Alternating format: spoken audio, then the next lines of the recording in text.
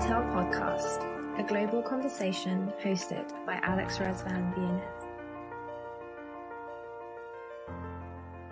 Hello and welcome back to another episode of the Retail Podcast. Again, just by coincidence, I didn't confirm whether or not we're going to Israel or New York, but we do have another international guest on the show today, and someone who I was in the same room, in the same vicinity during NRF, but we just never managed to record the interview. But I found that they were doing a super interesting business, and I think it's one that we're just going to keep seeing more and more. So without any hesitation, let me bring Addie to the stream. Hey Addie, how you doing? Hey, how are you? Very good, thank you very much. I was just explaining that we were both in the same city, this is probably the same room at the same time, just too busy to get together. For those who don't know, Addie is the co-founder CEO of Buywith. How would you describe Buywith, Addie? Yes, so we're doing live commerce. We have two main solutions. So one is the one-to-many solution. It means that we enable brands and retailers to host live sessions on top of their website with influencers, experts, celebrities, or their own employees, brands, expert. Yeah. And the other solution that we recently launched is one-to-one solution that enables brands and retailers to put an expert or a customer service or a sales associate that is doing one-to-one session with the end users on the website. Okay. I mean, we've got an actual live stream that we're going to tap into in a minute, doing immensely well with your growth business. And so we're going to jump around a little bit, but I'm conscious as the stream's only going to be on for 45 or 25 minutes. If we can go to the stream and you can tell the audience what they're seeing, and then if it's okay, we'll come back to you. And I'd love to, what words of wisdom for the audience who are thinking about maybe starting their own business or being the future female founders. So let me bring up the stream for us so we can see what's going on. So this is going on right now. What part of the world is this in? Yeah, this is the US, I think. It's a live session on top of Walmart with two influencers. They're doing every live session together, and they're bringing their followers to watch them shop live on Walmart.com. So they could browse the website, they could show their items via the video, and people are asking questions in the chat, buying the items during the live, interacting with the host. I've got to say, it's duvets, and it's got 500 people watching duvets from these two ladies, which just is incredible, because they are customers who are tuning in to see these ladies talk about the home, I presume it's homeware and stuff. Yes. And they give a lot of tips and recommendations. And I think that this is something that's very important for us to have authentic recommendations by the creators to the audience. I think that this is what people like, not to have someone that's just selling them items, but really to get value, to learn stuff, to know which item they should buy, not in a pushy way, but more in a way that they get value through the live session. If it's tips, recommendations, discounts, a lot of times, they could, get the opportunity to ask questions, and they could also participate in polls. This is an example of a game during the live that people can vote. Which item? Is that what they're doing now? We're going to guess which item was most wanted so far, but to see the live results. I remember speaking to a CIO of a major US retailer who 5-6 years ago was adamant that this couldn't work, just by the nature that, population of 270 million people in the US. How would you manage that? How would you create relationships with your brand across such a vast community? And right now I can see, so how is the community created? Is this a community that lives with Walmart, that's these two ladies are sort of strong in, or is it the ladies community that's coming across to the brand? So would they next week be on target.com, or how does it work? Yeah, so it's the creators community, and they bring them to the live session Got you. wherever they shop. But this is an advantage of what we do at Buywith, that in addition to the technology we developed of the live session, Yeah. we also have the community of the creators. Got So you. we try to give an A to Z solution for our clients Yeah. that they could just use our Buywith Stars host, and that's way they could get good hosts that they're already trained, they already were vetted, and they could just go live in no time with the host based on their past performance. So it's easier for them to choose, because we know that not every influencer can be good in live shopping session. Not every influencer can bring traffic to a live shopping session, or to have the audience engage, or to sell and create high conversion rates. Yeah. So this is a very big advantage, that we have this community of creators that we are working with. It's a So if I wanted to buy that butter holder right now, is this transactive, or is this more information? So can I buy right now? So this is exactly what happened in the session right now. Once you click on the want button that were on top of the product, it's added directly to your cart on Walmart, and you could also buy it immediately on the spot. And during the live, still see the lives, still see the video, and buy the items. Here you see the want button. So if I see. So that yellow frame, that yellow is an actual buy button. Yes. The want button enable you to buy it immediately, to add it to the cart, and also it's saving the items for you for after. So after the session, you get the list of all the items you marked as a want during the live. You have it saved for you in your phone. You must get crazy conversion, upsell and cross sell, right? Because I'm excited just watching this. What type of conversion can retailers expect with this type of solution? Yeah, we're seeing between 10 to 40% conversion rate across verticals. So it's high for e-commerce. Benchmark for e-commerce is around 2%. So between 10 to 40, it's really incredible.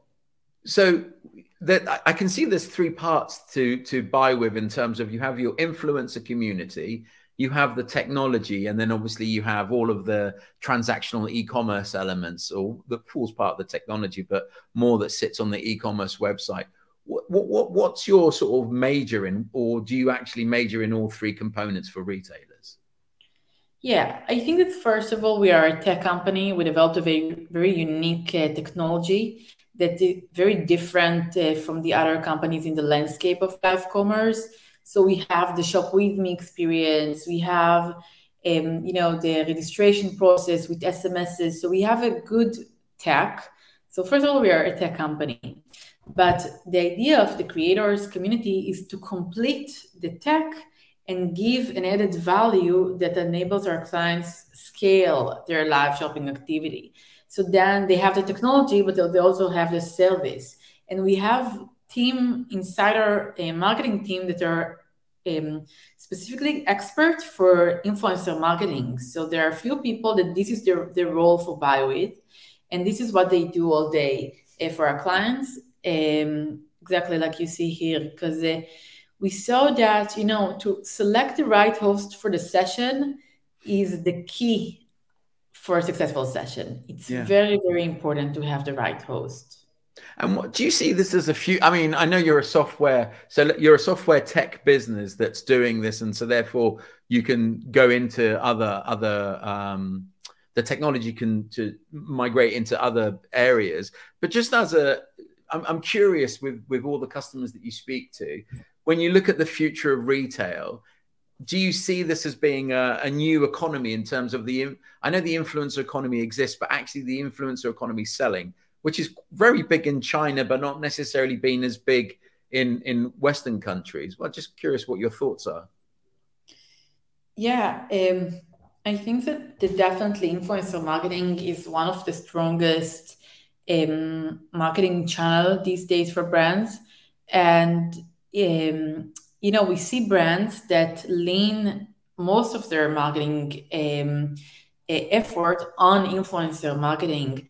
You see some D2C brands, some brands that really grow from the influencer community and did great work, like Revolve, for instance, a huge fashion brand. So I think that it's different from China, definitely, but a lot of, I would say, Gen Z and millennials really consume a product based on influencers' recommendations. Yeah. And there are influencers that don't have influence at all. Okay. There are some profiles that have a lot of followers, but no one would listen to them. However, you have the other side. You have some influencers that everything that they would say, the followers would do. It's like they admire these people, if it's their style, if it can be even their humor, right? And they're living with them. They're literally living and consuming their content. So I think it really depends on what we saw on the influencer profiles. Some profiles could be very, very strong, generate a lot of revenue to the brands, bring a lot of people to a live session, and some really won't. And a lot of time we see that it's also in specific niche. So when an influencer have like a niche in the community, so it's usually stronger. In terms of inclusion and sort of the range of different diverse perspectives that you get, how much are you finding that as a sort of a value to what you're bringing, that diversity of influencer? Because obviously Instagram is predominantly dominated by female influencers, but I'm just curious: is it growing across all sectors? Yeah. So first of all, I can tell you that for our clients, diversity in the host is very, very important. So we're trying to be very diverse and bring influencers from a lot of types. However, female influencers are more common to find. It's easier to find and to engage with them. We also look for specific criteria in their profile: very high engagement rate, have very high link clicks. It means that they know how to send traffic from social media to outside. And usually we see more female than male. Obviously, I will be sending you my CV, and if you do want to have, old men acting as influencers, happy to sell any type of product on any street. But anyway, moving away from if you like the core business and just coming back to you as a female founder and CEO of a business. We did have a series where we focused on female founders, the challenges that they've had, the lessons that they've learned, and, experiences they could share. I was just wondering if it's okay, Adi, if we could just sort of step away from Buywith for a minute and just talk about in terms of your experience as being a female founder and empowering, right? How would we empower the next wave of female founders? I'd just love to get your thoughts on that.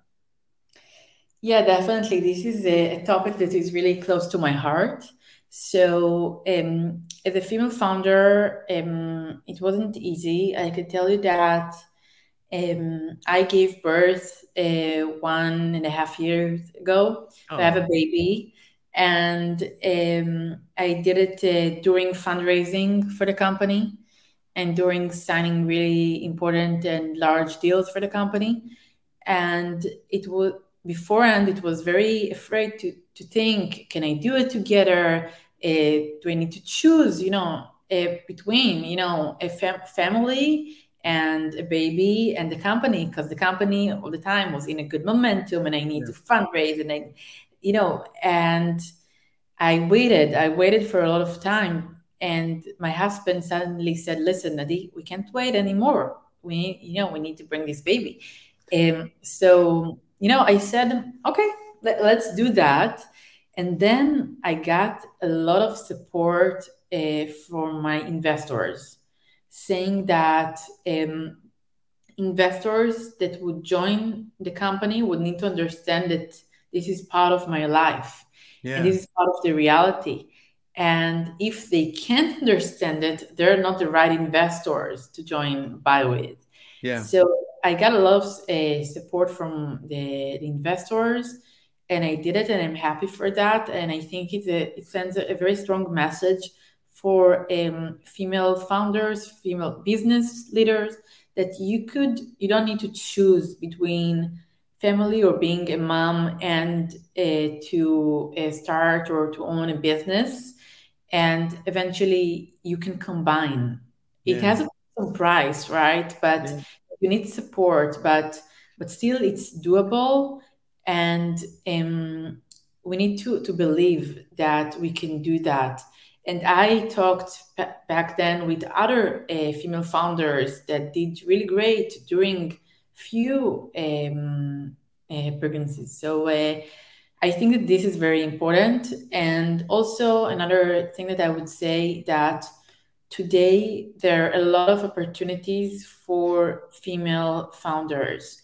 For instance, we were part of the New York Fashion Tech Lab program, Right.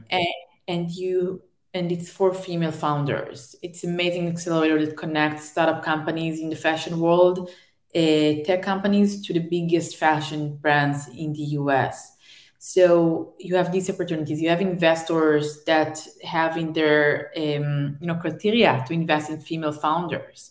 We got an innovation grant from the Innovation Authority, also because of that. So it's not, you need to have also a good company, a good technology. You need to show traction. So no one would invest just because you are a female, right? No. But you could leverage the opportunities in the market and use it. So, and this is something that I chose to do. By the way, I have a male co-founder, and I think that I feel that we complete each other with a lot of stuff. So, a lot of stuff that I'm bringing as a woman, and he, we have this. You complement each other. Yes, yeah. As I was listening to you, you mentioned, sorry, are you based in the US or you're in Israel? Are you? I'm now in Israel, but spending a lot of time in the US as well. And Buywith is, where are you headquartered? I guess, where in the world are you? So we have office in Tel Aviv, but we also have in the US, we have a lot of employees across all country. We also have a UK office now. Oh, cool. So we started to work with the European market recently, and it's very cool. Okay. Just going back to, in terms of when you were talking about your going through your investment and raising capital and funding and everything, are there any key lessons or any key learnings that you had during that process that you think? Obviously, the one thing I heard is don't let, if you want to have a family, have the family. You can do both things at the same time. But are there any specific lessons that you felt you didn't know, and if you knew then would really help you now? Or sorry, when you were going through there, if someone had told you this, would have made a bit of a difference? Yeah, I think that what I did the entire journey is really use advisors. Right. So these advisors really helped me with, the entire, everything that we went through. I all the time, consulted with people. I surrounded myself with people with experience, and this was very, very good. I think that maybe something that I wasn't that good, and now I improved in this, was that sometimes you have employees that you bring and they don't deliver good enough. And I gave a lot of opportunities and more time, and I believed in them a lot. And sometimes it's better to cut it faster if you see that someone is not doing great for the company, and not, it doesn't meet the goals. So you need to cut faster. So for me, it was a lesson that I learned. Yeah. Brilliant. That's fantastic. Well, I'm going to be super respectful with your time. We're going over a little bit on the time that we allocated for the interview. Adi, thank you so much for taking the time for talking us through it. The website is buywith.com, right? Right. Yeah. Brilliant. And then obviously, as you said, you're a global company, so people can find you in wherever they are in the world. Definitely. Yeah. The Retail Podcast, a global conversation hosted by Alex Razvan Buywith.